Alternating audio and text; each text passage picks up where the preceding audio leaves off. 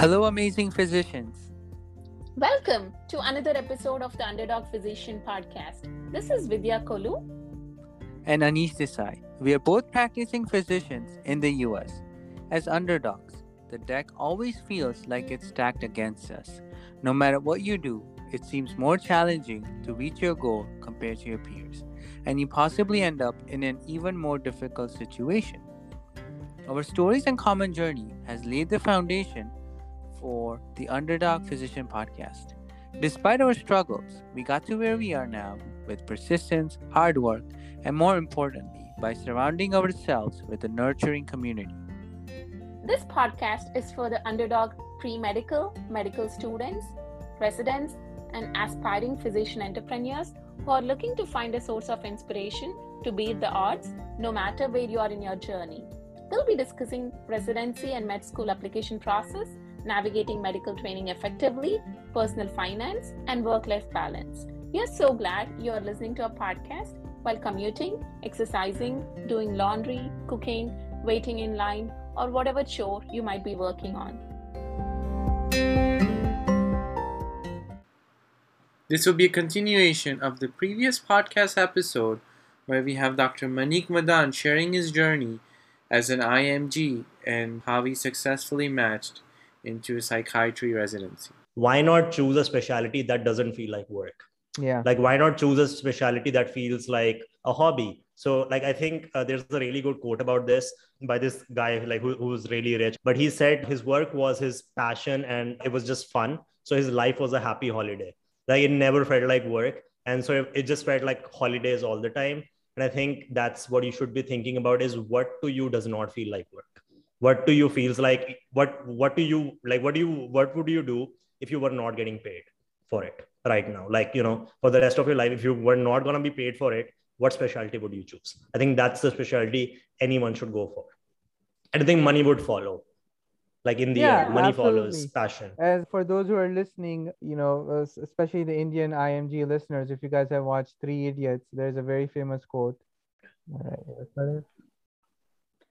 All right, Manik, you have beautifully put the practice of Ikigai into how you figured out your specialty, and looks like you read a lot of books on like self-development and how to do better. So what keeps you motivated, especially applying for residency? Is that uncertain thing that you don't know what the results would be, and what has helped you like in your journey when applying to residency to keep yourself motivated and to work towards the goal? Okay, that is again a great question. Like, so suppose, let's say, like, you were going to watch a movie and I showed you the ending in the start. And then I was like, let's watch the movie. Versus, like, again, it's a great movie, but, you're just watching the movie and you don't know the ending. Which one would you prefer? Just watching the movie, not knowing the ending to enjoy it. Of course. I feel like if you knew the answer to life, like, you knew the answer to everything, like whether you'll match, you could predict the future. What fun would life be? I think, that uncertainty of matching could be either taken as fear, like something that evokes fear, or something that evokes excitement. And the thing is, both of these things are related to the same chemical, which is adrenaline, right? Your brain's producing adrenaline. So it's not about like, what's happening to you, but how you interpret it, like the filter that's in your mind. And I think just interpreting that as excitement, you don't know what's going to happen. It's okay. Like, you're spending money, but that's fine. But again, it's a movie, right? We don't know the ending, but if we match or not, but you should just take it as fun and exciting rather than taking something that you should fear. Second, what I would say is the way I was able to cope up with that stress, like even if, like, of course, stress comes up, right? Even if you try to reframe it as like something that's exciting, I think the way to do that is something called as downside planning. The problem with most people is they'll start worrying, and they would never ever. So whatever questions that pop up out of that worry, they would never try to figure out an answer to that. But like if you look at Richard Branson, right, like who owns Virgin, so he was asked like, how are you able to make such big decisions that can cost your companies millions of dollars? So he was like, most people just worry, right? They'll make those questions but they will never answer those questions. So his process is something called as downside planning. So what he does is he thinks about every single thing that makes him worry, right? And then writes a solution next to it. So it's called downside planning. So you think about every single downside that can happen, and then you plan it out, right? For example, let's say I did not match. What was the next thing I was going to do? So probably work in research for 1 or 2 years and try to match again. What if I did not match after that? Well, there's PLAB, right? I could get into UK. What if PLAB did not happen? Well, there's always Australia. Well, what if Australia did not happen? Well, there's Indian residency, right? And I was always like, I always had a backup plan, I would say, right? So make a backup plan for everything. What if this goes wrong? What are you going to do next, right? So the best way to stop worrying and be okay with that mental stress is to always have a backup plan, right? And I think that's like, a lot of people are like, never have a plan B. That works for some people, doesn't work for me because I get stressed when I say I just have a plan A, no plan B. But I think it's always good to have multiple plan Bs, just if things don't work out, everything goes down, and it's going to be okay. Life is going to be okay. In the end, the person who has a US residency might not be happier than a person who has an Indian residency, right? That's just how you perceive it. I never attached happiness, my own happiness, to getting a US residency. I was like, I'm happy before it. I'm okay if I don't match. I'm just going to give it a shot, right? And let's see how the movie plays out. If it plays out well, it's fine. If it doesn't play out, it's well, right? Life is going to be okay. So I think that's what my advice would be. Make backup plans and don't attach your happiness to matching, because in the end, getting a US residency isn't what will make you happy. It's just like you have to be happy before it. Yeah, absolutely. I think enjoying the journey before the destination is huge, and something that Vidya and I have experienced ourselves, and also reflecting back like on our own journeys. For me, becoming a physician, becoming a hospitalist, I cherish the journey more than the actual getting the diploma that I'm a board certified physician. That's a great point there. You have a YouTube channel where you interview a lot of IMGs that have matched successfully into residencies. What got you into it? What got you started? With my YouTube channel. So so I'd just given my step one, and immediately after that, like I wanted to go for a vacation, because you worked so hard to step in it, and I was like, I just want like 3 or 4 days off to go to this place called Goa, just for relaxing there. But immediately then, like, the COVID-19 pandemic hit and everything was closed, and I had nothing else to do.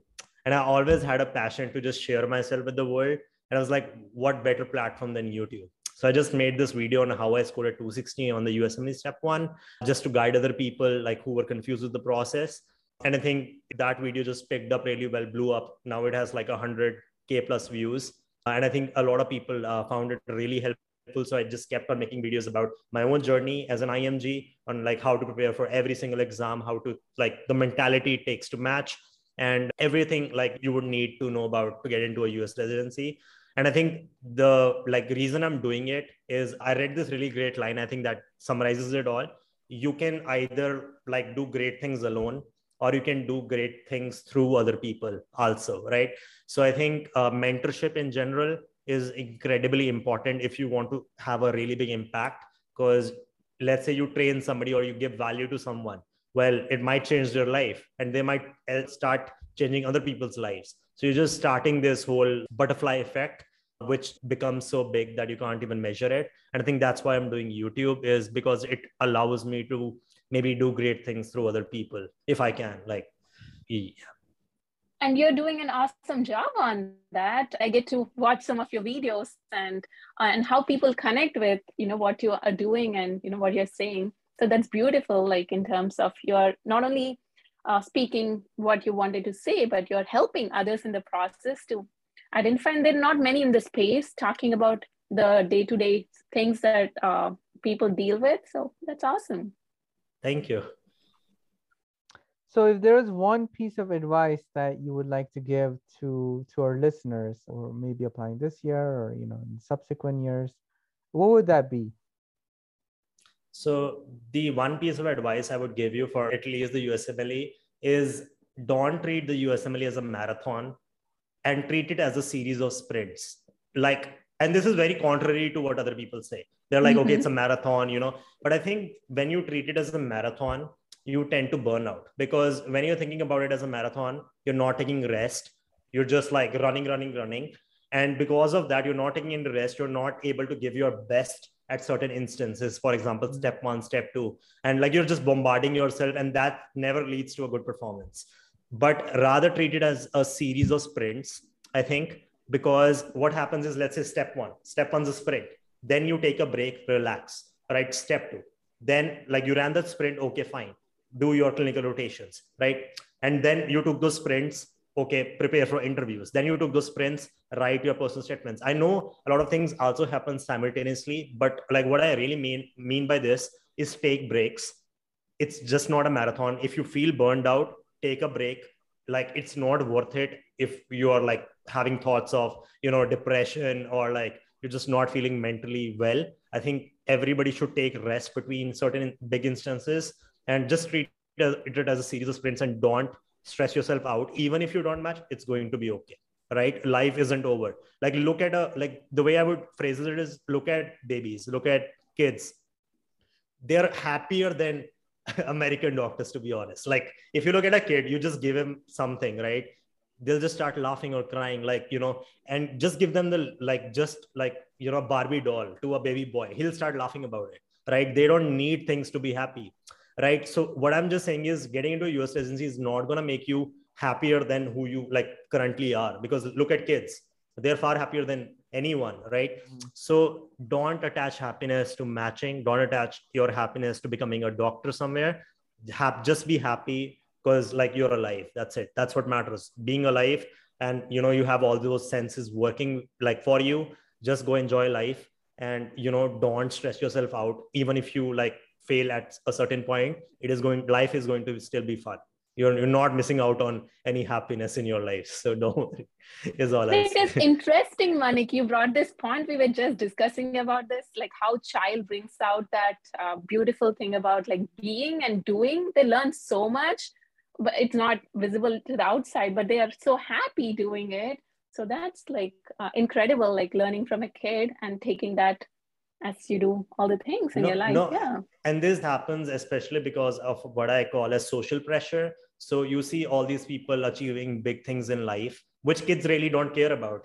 Don't care about becoming a doctor at that time. They're just like having fun, relaxing. There's no comparison, right? All they care about is just being, right? Like you said, in the present moment. There's no past, there's no future, there's no competition. I think that mentality is very important to have, like being a kid and being okay with failing, because for them there's no failure, right? Like it's just like, if you fall, just get up and start laughing. Like something bad happens, cry for a while, get back up, start laughing. And I think that mentality of being a kid and not comparing yourself and being okay, like being, I think, process oriented rather than outcome oriented, is extremely important, because life is all about learning, right? It's not about, like, it's all about evolution. Like a lot of people think about life as success, or life as achieving something, but our soul is not here to achieve, it's here to evolve, is what I would say. Is evolve yourself, right? The destination does not matter in the end. What matters is learning and enjoying. That's it. Like, but have a goal. It's okay to have goals,